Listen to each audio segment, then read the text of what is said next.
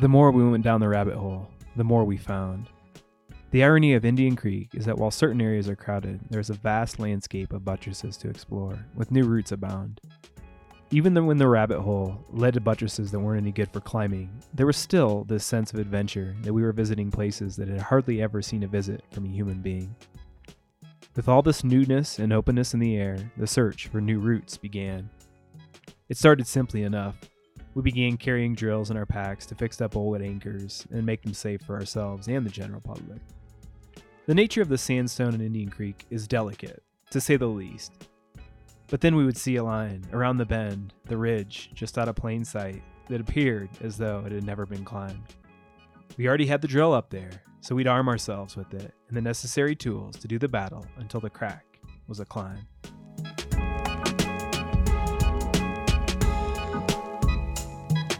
Welcome to episode 18 of the Dirtbag State of Mind podcast. From the Climbing Zine, I am Luke Mihal. And we're getting into the desert. We got up all high on El Cap. Now we're going into the desert and the Bears Ears National Monument area. Although you won't necessarily see that phrase in the book because it was not proclaimed Bears Ears. Actually, later in that same year, if I'm not mistaken. It's been a blur, hasn't it? It's been crazy. But I'm all for the National Monument status. And I think it was a great decision by the Obama administration, working with the Bears Ears Annual Tribal Council and other nonprofits like Friends of Cedar Mesa and the Access Fund. But we'll get to that more in Season 2 with the desert. That's what we're going to be doing for Season 2 once this season is completed. This episode is brought to you by Sticker Art, based out of Durango, Colorado. Sticker Art makes some of the coolest stickers around. Every sticker tells a story, and you can get a 20% off your purchase as a coupon code just by typing in Dirtbag at checkout. Check them out. You can support this podcast by subscribing to the Climbing Zine, throwing down some dough on Patreon, or just picking up some zines. That's been a real popular option this year of just, we got these bundles together and we sell them for, about as cheap as we can to get them to you guys and get you reading. And check us out. Check out all those links in the show notes if you want to support us, if you've been enjoying this. And let's get into the next episode for my dirtbags, for my climbers, and for the people who want to be dirtbag climbers. This is episode 18 of the Dirtbag State of Mind podcast.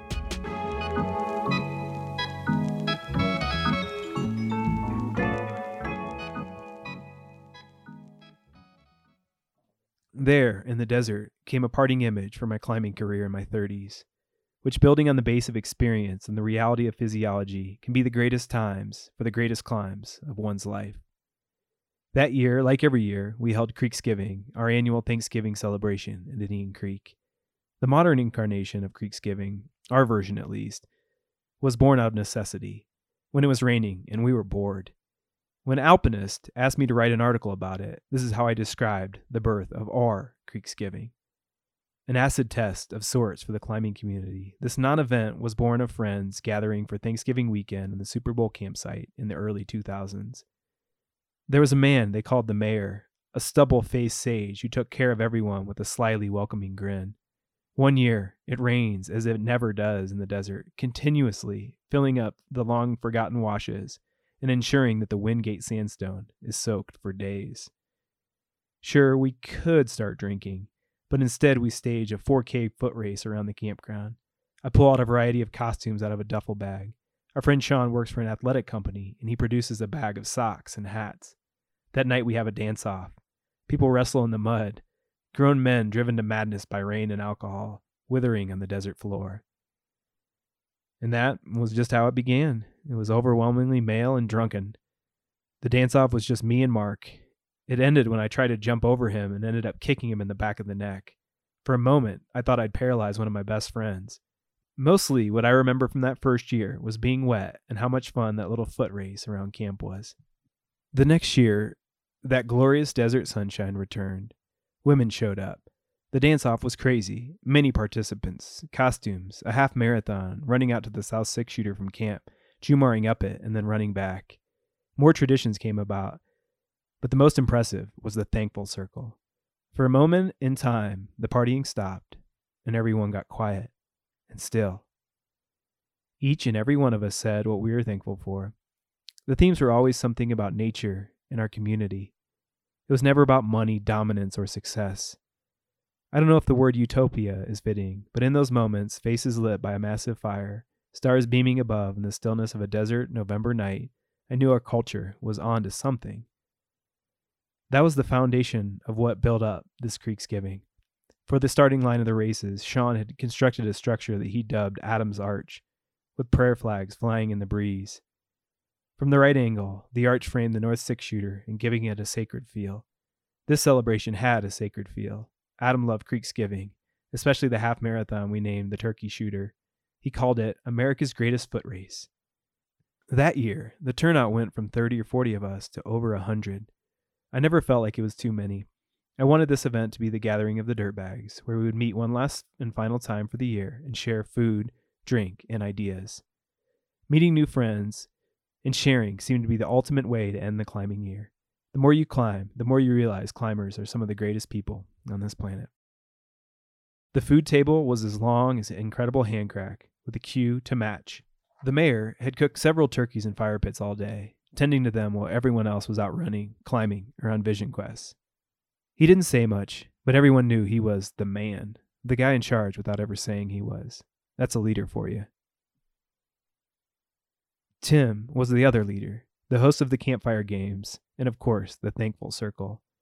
He was sober now, too, and a much better host, I should add, after he made the switch from beer to soda for his nightly beverage. And we made a better DJ team, too, for the dance-off, now that he was sober. That night, we danced wildly until the wee hours of the morning, giving thanks to life, and acting wild, not the reckless abandon of binge drinking, but rather the celebration of the divine beast within, and sharing everything with our people, our culture. The next morning was the hangover, which is never much of a problem in the desert. It's not like you have to get up and go to the office and hide your shame of a night spent going too big. You move slowly, maybe hit the peace pipe for some relief, get your coffee going, and then eat a big breakfast. That usually takes care of the hangover. This hangover was the one for the event. Some bystanders, part of it, but not fully invested, said there were too many people. We were too loud.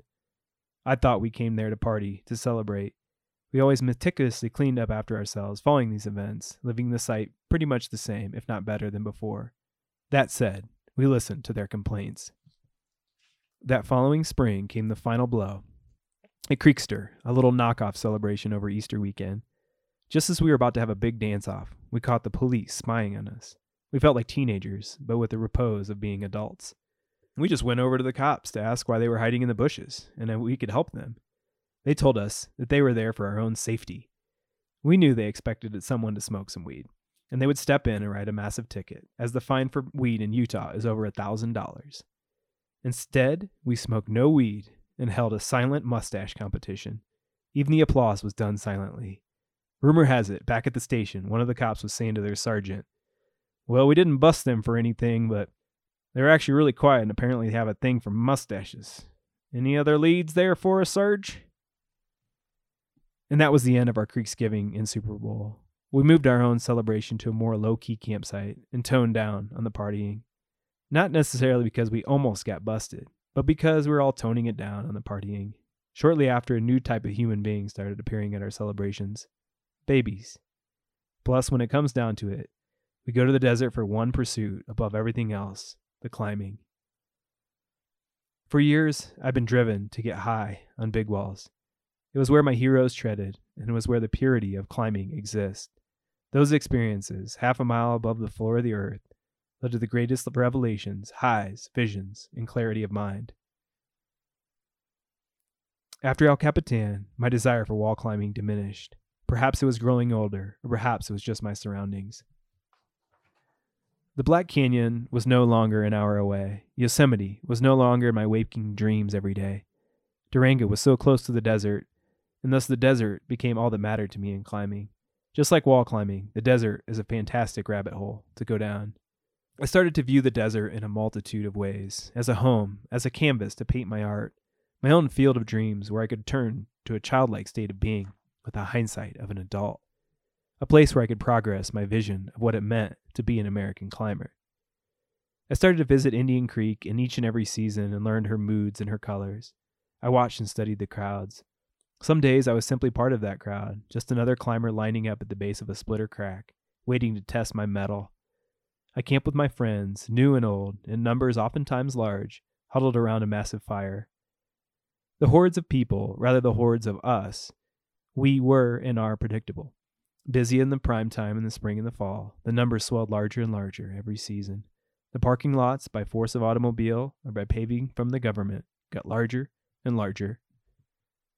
Other times, like in the summer, you could have this entire place to yourself, or so it seemed. A place is not a place that can be a home to a young person unless he has made love in that place.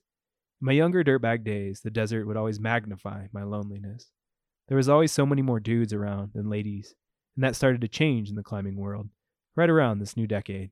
And that was okay then, for it is good for a young person to be lonely when he is alone. The true crime is being lonely and being surrounded by so many people, the way a human is lonely in a city.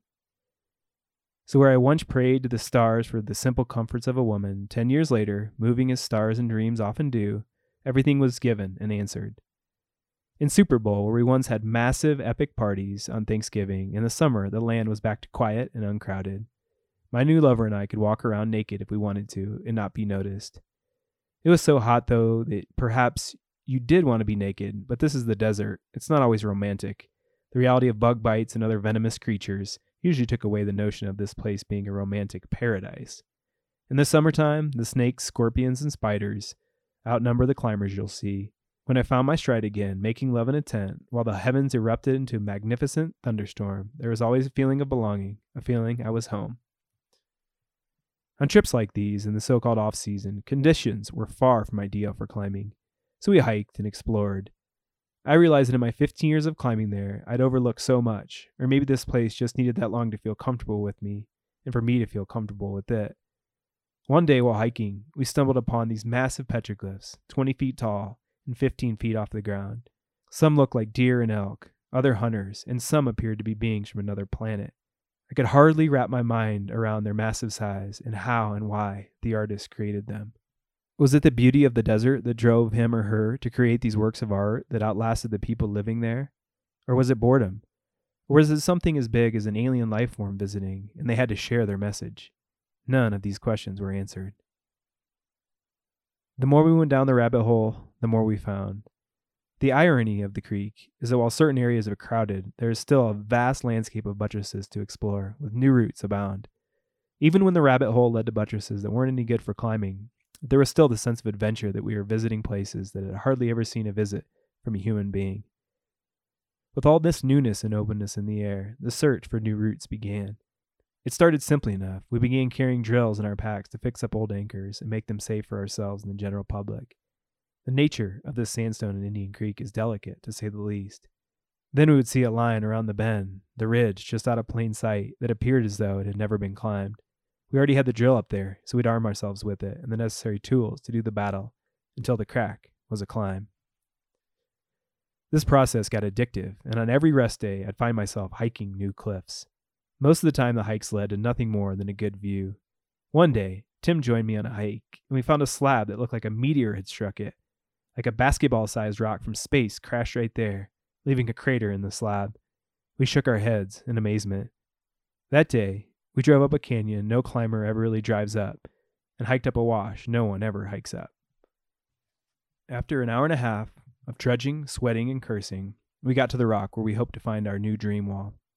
Tim was as hooked on the experience as I was, and never flinched when I suggested these hikes, which usually were just dead ends in the rabbit hole. This buttress we found that day was the absolute worst section of rock either of us had ever laid our eyes upon in the creek. We hiked alongside it for what seemed like for hours, no signs of weakness in the rock in the form of cracks, the only way to climb in the creek. The sun turned the corner onto this west-facing cliff in the afternoon, and we sweated and cursed some more at our lack of luck. But we kept hiking, and then we found something. As a writer, when I've interviewed people, it's like you're always trying to coax something out of them. I've noticed something, though. At the end of the interview, when I put the pen down and we're just talking, that's when they say the most profound, articulate things. Like for my lack of trying, just sitting there listening, that's when the magic happens. And on that day, when Tim and I gave up, we found our holy grail. We turned the corner, basking in the sun, dehydrated, feeling like we were on a quest with no ending, cottonmouthed, spaced out, and we came across a perfect splitter crack that looked like it arched leftward to the heavens for a couple 100 feet. And then we found a cave, and there were many cracks in it. Most importantly, we didn't see any evidence of human activity. This was the cliff that the birds still owned.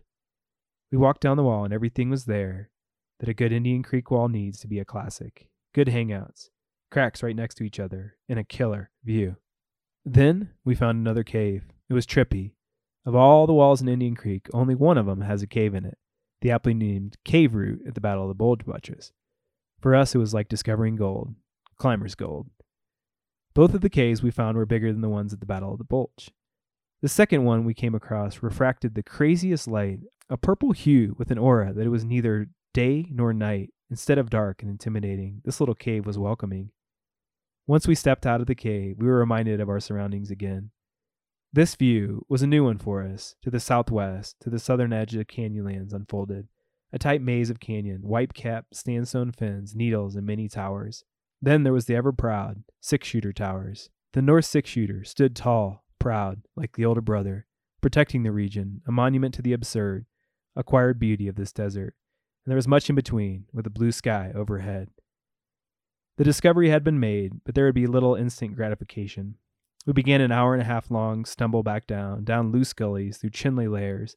They feel like you're walking on ball bearings. A busted ankle out here would mean a long rescue. We hiked and lost our excitement for our discovery because we were fatigued. And then we got lost and couldn't find the car. But just as the sun was going down, we realized we overshot it, and Tim's old Toyota truck appeared out of nowhere.